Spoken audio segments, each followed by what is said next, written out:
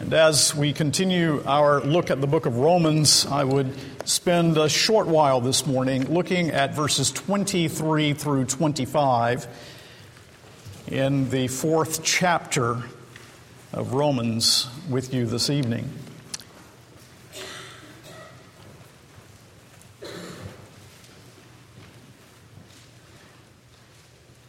Well, let's begin reading at verse 16 so that we recall the context. And if you will, let's bow in prayer before reading. Our Father, we are humbled that we have within our hands and in our laps the inerrant Word of God that is so thoroughly and completely given to us out of your grace and mercy. We know that as we hold this Word that we find Christ on every page, and we certainly see Him here. And we ask that even as these questions that have been raised by Muslims that we have heard tonight are answered by David, that we would see even within this text answers to those questions, that we might be deeply grateful that you have not left us in our sins, and that we also may be mission-minded to take this good news of Jesus, the justifier of sinners, to the needy world in which we find ourselves by your providence. And we pray for the advance of your kingdom and the spread of the good news of Christ, and that many, many, many would come to know the Lord Jesus through David's ministry and through the ministry of this congregation. For we ask it in the name of Christ, again humbling ourselves before this word, asking that we would submit ourselves to its teaching in Jesus' name. Amen. Romans, the fourth chapter, beginning to read at verse 16. This is the word of God. That is why it depends on faith, in order that the promise may rest on grace and be guaranteed to all his offspring, not only to the adherent of the law, but also to the one who shares the faith of Abraham, who is the father of us all. As it is written, I have made you the father of many nations in the presence of the God in whom he believed, who gives life to the dead and calls into existence the things that do not exist. In hope he believed against hope, that he should become the father of many nations. As he had been told, so shall your offspring be. He did not weaken in faith when he considered his own body, which was as good as dead since he was about 100 years old, or when he considered the barrenness of Sarah's womb. No distrust made him waver concerning the promise of God, but he grew strong in his faith as he gave glory to God, fully convinced that God was able to do what he had promised. That is why his faith was counted to him as righteousness. But the words, "it was counted to him," were not written for his sake alone, but for ours also. It will be counted to us who believe in him who raised him from the dead, Jesus our Lord, who was delivered up for our trespasses and raised for our justification. Let's read again, beginning at verse 23. Our focus tonight. But the words, "it was counted to him," were not written for his sake alone, but for ours also. It will be counted to us who believe in him who raised from the dead Jesus our Lord, who was delivered up for our trespasses and raised for our justification. Now, if you've been following what the Apostle Paul has been teaching us as we have unfolded these passages, especially in Romans 3 and Romans 4, we have this great theme of how we are declared acceptable to God. We are justified, declared accepted, not by anything we do, no work that we contribute. We have no merit of our own, but only through the merit of our Savior, the Lord Jesus Christ.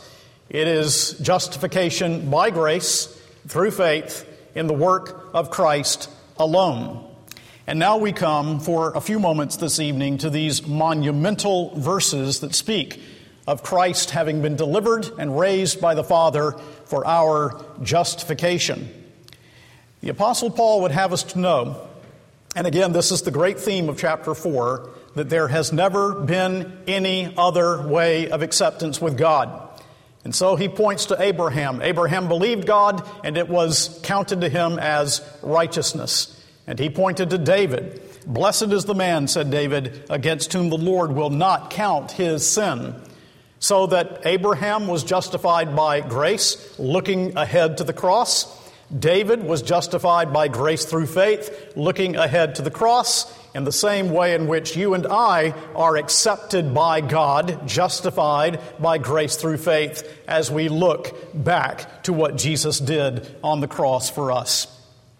But as we come to these verses tonight, the first thing that I want you to see is that to trust in Christ involves believing on the Father also. To trust in Christ involves believing in the Father also. Notice how it's put in verses 24 and 25. But for ours also it will be counted to us who believe in Him, that is the Father, who raised Him from the dead, Jesus our Lord, who was delivered up, that is to say, by the Father for our trespasses, and raised, that is, by the Father for our justification. Now, the wondrous thing about this is that it implies something that is so essential for us to understand, and that we wish our Muslim friends understood as well. And that is that it implies the Trinitarian plan of God. God is not monad. There are three persons in the Godhead, the Father, the Son, and the Holy Spirit, and these three are one God, the same in substance, equal in power and in glory. God is three persons in the unity of His Godhead. And what we see here is the Son dying and the Son being raised, but the Son dying because He was delivered by His Father, and the Son raised because He was raised by His Father's power. And of course, as we move along in Romans, especially in the 8th chapter, how the Holy Spirit relates to all of this is underscored and emphasized by Paul the Apostle. So we have this great Trinitarian plan that is revealed to us in the Scriptures, in which we find that the Father loved His people from before the foundations of this world and determined to deliver up His Son for us all. The Son willingly came and suffered and bled and died on behalf of His people, and He was raised from the dead, and the Holy Spirit applies that accomplishment of Jesus Christ to the hearts and lives of sinners like you and like me. What is implied here, then, is the Trinitarian plan of God. And that teaches us something else. As Martin Lloyd-Jones noted, it teaches us that there is a greater question than the question, how am I saved? Now, you might say, Pastor, what is a greater question than the question, how am I saved? Well, the greater question is this: how is God glorified? For your salvation was God's way of bringing glory to His grace, glory to His mercy, demonstrating the glory of His character, the wonder of who He is.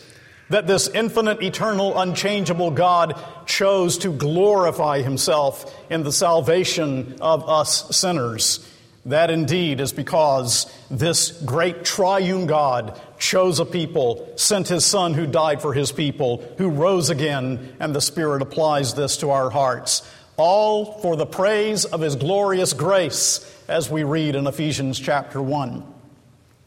But as we see in these verses this emphasis on the triune nature of God and this Trinitarian plan that is worked out for the salvation of God's people, it also corrects a false view that is sometimes wrongly ascribed to us who believe in the substitutionary atonement of Jesus.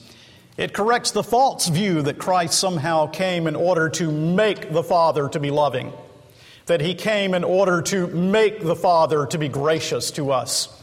And from time to time, I hear not solid, well-taught biblical folk, but I do hear people say, you Christians believe that the Son came in order to make the Father to be gracious, that somehow His death on the cross was twisting the Father's arm behind His back in order to make Him show love and make Him gracious. But that indeed is not the case. Do not overlook that the fount of your salvation is the Father in His love. The Father who loved you from before the foundation of the world, determined to deliver up His Son for your offenses, determined to raise Him for your justification. That the coming of the Son does not in any way force the Father to love Him. The Son comes because the Father loves us, His people. In the 5th chapter we read, for while we were still weak at the right time, Christ died for the ungodly, But God shows His love for us in that while we were still sinners, Christ died for us. The Father's love is demonstrated in the sacrifice of His Son. But I think these verses imply something else. That trusting in Christ means also to trust the Father who delivered and raised His Son. And this is news, folks. The gospel of Jesus Christ is news. Something that actually happened in time and in space and in history. We do not preach a philosophy. We do not proclaim an ethical system. We proclaim good news. That Jesus Christ came into the world to save sinners, of whom I am chief. There was a Pew-funded study just a few years ago, and among the questions asked in that Pew-funded study was this question: can many religions lead to eternal life? And 70% of the national answer was yes, many religions can lead to eternal life. But the great surprise was that 57% of the evangelicals answered the question, yes, that other religions can lead to eternal life. I am absolutely certain that were that study propounded today, the percentage of evangelicals answering that question would be higher than it was a few years ago. But you see, what is special about this text is that it is an announcement of news. The righteousness of Christ will be counted to us who believe in Him who raised from the dead Jesus our Lord, who was delivered up for our trespasses and raised for our justification. The good news is that a miracle has taken place, that God the Son actually came into this world and assumed human nature in order that in His finite suffering, His infinite nature might give to His finite suffering infinite value, so that your sin, your infinite sin against the infinite God, could be pardoned and forgiven once and for all. And if you do not believe in this supernaturalism, I think the answer of J. Gresham Machen is certainly right. The man who is under conviction of sin can accept the supernatural, for he knows that there is an adequate occasion for the entrance into the course of the world of the supernatural. And if you do not yet understand yourself to be a sinner in light of the perfection of the law of God that demands perfect, personal, perpetual obedience, if you do not understand that you are under the wrath of God by nature, then you will not see the need of a Savior who came into the world to deliver sinners on the cross or who rose from the dead. But if ever you see yourself in light of the law of God and in light of God's holiness, and recognize yourself to be a sinner and acknowledge yourself before God to be a sinner, then you will cry out with all of your heart, Lord, I believe, because only a Savior sent from heaven could redeem me from my awful sins, and only a Savior raised from the dead could raise my dead soul to life. And so to sum up this point, it is the Father who shows mercy through His Son. As one of the old preachers said, it needs the whole Trinity to make a whole Christian. And the whole Trinity, cooperating in a divine unity, must be praised and adored for our salvation. But let's move on in the text a step farther. Second thing is this: what is the content of justifying faith? If indeed we believe in Christ, and in believing Christ we also believe the Father who delivered Him and raised Him, then the natural thing for us to ask is, what is the content of that faith? And the answer is found in a threefold answer. First of all, the content of that faith is belief in Christ's lordship. For again we read in verse 24, it will be counted to us who believe in Him who raised from the dead Jesus, our Lord. And that's no throwaway for the Apostle Paul. It's essential. Belief in Christ's lordship, trusting your life, believing in Christ who is Lord of the dead and of the living. You see, for the Apostle Paul to use the word kurios, Lord, is the equivalent of Yahweh, Jehovah. He is affirming the deity of Christ. And he is saying to us that only God in the flesh could save us from our sins. That this one who was delivered and was raised again was actually the second person of the Trinity. Now, Paul's are the earliest New Testament writings, and I find this to be very fascinating. The insight into who Jesus was believed right from the beginning. Romans written in the 50s. It didn't take time to develop as myths take time to develop, but was believed right from the start. Why? Why was it believed right from the start that Jesus was Lord, that he was God incarnate? And the answer can only be because the disciples had walked with him and had seen him, heard his teaching, saw his miracles. They saw him as he hung upon a cross, but they also met with him after he had been raised from the dead. And this could only be God himself in the flesh. Do not overlook the Father, but do not overlook the Son in whom you are called to put your trust, who is declared to be the Lord.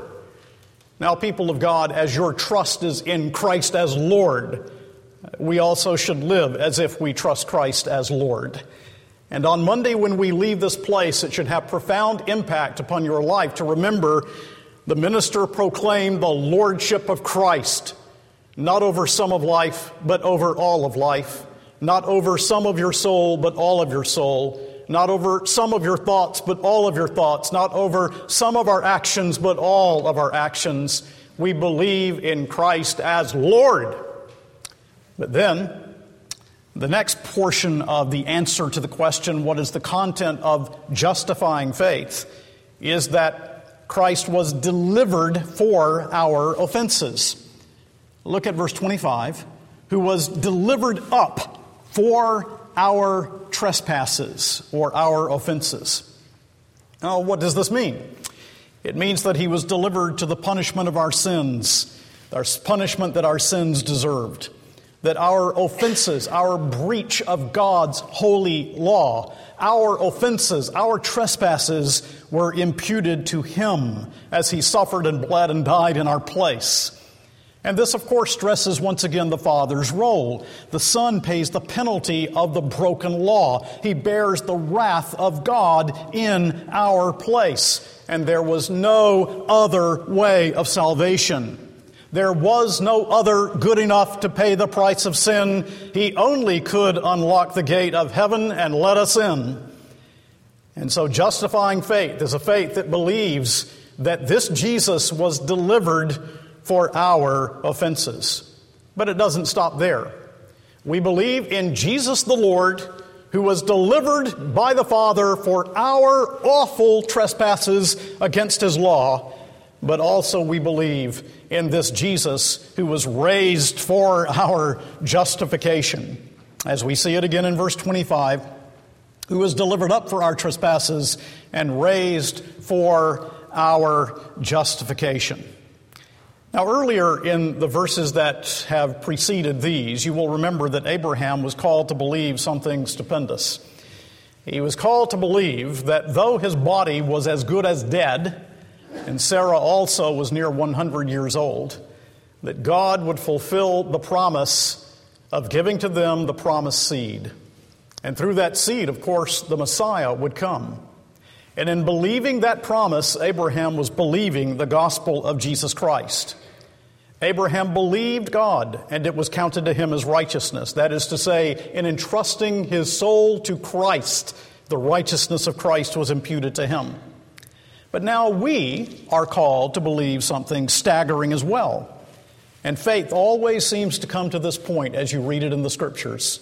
Faith believes that God can raise the dead. We saw it this morning as we looked at the healing of the leper. Only God can heal the leper, and in the Jewish mind, to heal a leper was the equivalent of raising the dead. Faith always believes that God can fulfill his promise and raise the dead. And so the justified person looks to Christ, who is Lord, who died for our offenses, who was raised from the dead, and looks to Christ alone, not to any work that we could contribute, for we have none, not to any merit that we could contribute, for we have no merit. What is justifying faith? Justifying faith is believing this word of the cross. Justifying faith is believing this word of resurrection. But it does you no good to believe that, yes, it is true, Abraham looked to the cross and he was justified, accepted, received as righteous. David also looked to the cross and he believed, and many around me have also believed and they are justified. But it does you no good to believe that if you do not believe that he was delivered for your offenses and he was raised for your justification. And I wonder if there is someone here now and you have not yet believed in Jesus Christ, the Lord, who was delivered for offenders like us who broke his law, and you have not yet believed in Christ who has been raised from the dead. I call upon you, put your trust in Jesus. Come to him as Lord. Believe that he died for sinners. Believe that he was raised by the Father from the dead. And the moment that you put your trust in the risen Lord, your sins are pardoned and you are accepted as righteous in God's sight. It's nothing you do. It's altogether the work that he accomplished. And so we don't look at ourselves at all. We look away from ourselves to Christ. The only thing we do in looking to ourselves is to say, he died for my offenses and my trespasses. Thank God. But then we need to see a third thing. We need to ask the question, why was the resurrection of Jesus necessary for my justification? After all, we are used to thinking of Christ dying for our justification, but here it says he was raised for our justification, for our acceptance with God. Now, this is always a fruitful question. In any case, to ask, what does Jesus' resurrection mean for us? Just think about it for a moment. The resurrection of Jesus means that what Jesus said about himself was true, that he claimed to be the Messiah, and his resurrection demonstrated that when he said that he would go to the cross and be raised on the third day, that it was true. The resurrection means that his death for sinners is effective, that our faith is not futile, that on that Sunday morning God moved the gravestone aside and sent life into his body and proclaimed to the world that Jesus' death was effective. That in the words of E.J. Bicknell, the resurrection was God's public attestation of the claims of the crucified, the Amen of the Father to the it is finished of the Son. It means that his death was effective. The old divines used to speak of the finished work of Christ. And we need to use those words again. It means that death has been destroyed. In principle, so we read in Acts 2:24, it was impossible for death to keep hold on him. It means that we can know God as Father, for we now have access through the risen Lord who has carried our flesh into heaven. And he sits and stands and ministers for us as our great high priest. And it means that Jesus is coming again, and that our resurrection has already in principle begun, because he is the first fruits of those who sleep. It means that our witness to Jesus until he returns is not in vain, no matter where we minister or to whom we minister, because Paul ends his great resurrection chapter saying, in the Lord your labor is not in vain. It is always a fruitful question to ask, what does Jesus' resurrection mean for us? But very specifically in this text, why was the resurrection necessary for my justification? What is the linkage between justification and resurrection that Paul would have us understand? Well, if you will, turn in your Bibles to 1 Timothy 3:16, and let me remind you of a verse that we have looked at in our study of the pastoral epistles.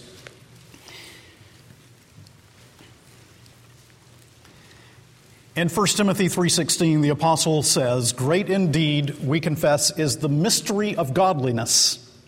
He was manifested in the flesh, vindicated by the Spirit, seen by angels, proclaimed among the nations, believed on in the world, taken up in glory.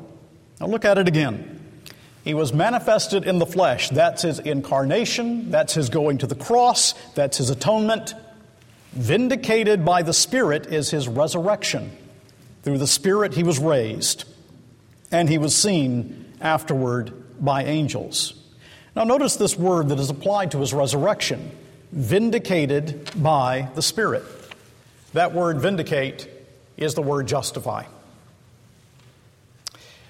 What the Apostle Paul is saying to us in that passage is Jesus Christ did not remain under the power of our imputed guilt, but that his resurrection was his justification. It was his vindication. In the words of John Murray, the mediation of Christ could not be operative if he were still under the power of death. What's Paul's point when he says to us that he was raised for our justification? The point is this, that Christ took our condemnation and death, but he did not remain under our condemnation and death. The Father is completely satisfied with his Son's removal of wrath for sin. Jesus' resurrection assures us that his atoning death has been accepted. And if the Father is completely satisfied with what Jesus did on the cross when he shed his blood and removed the Father's wrath, then the declaration, no condemnation can be placed upon all who believe in Jesus. And Jesus can be just and the justifier of those who trust in him. There is therefore now no condemnation to those who are in Christ Jesus. As Mr. Spurgeon, that favorite Baptist Presbyterian of mine, puts it, the dying Christ has purchased for us our justification, but the risen Christ will see that we get it. As he puts it further, Jesus Christ was put in the prison of the grave as a hostage for us. He had paid our debt, but he must wait in the grave till the certificate that the debt was paid was registered in the court of heaven. That being done for 3 days and nights, down flew the bright messenger from heaven, bearing the writ and warrant that the hostage must go free. For the debt was paid, and the whole liability was discharged. Then the stone was rolled away, and when the angel had rolled it away, what did he do? He went and sat down upon it. He seemed to say, "Now death and hell, roll the stone back if you can." But they could not. The keepers fled far away, and Jesus Christ himself came out to newness of life, and now both the sinner and his substitute are cleared. The captive and the hostage are both set free. He that owed the debt is cleared by his substitute, and the substitute himself is cleared, for he has paid all that infinite justice could demand, and he has received a clean bill of deliverance. Thus he comes forth out of the durance vile, imprisonment vile, raised from the dead by his Father's hand.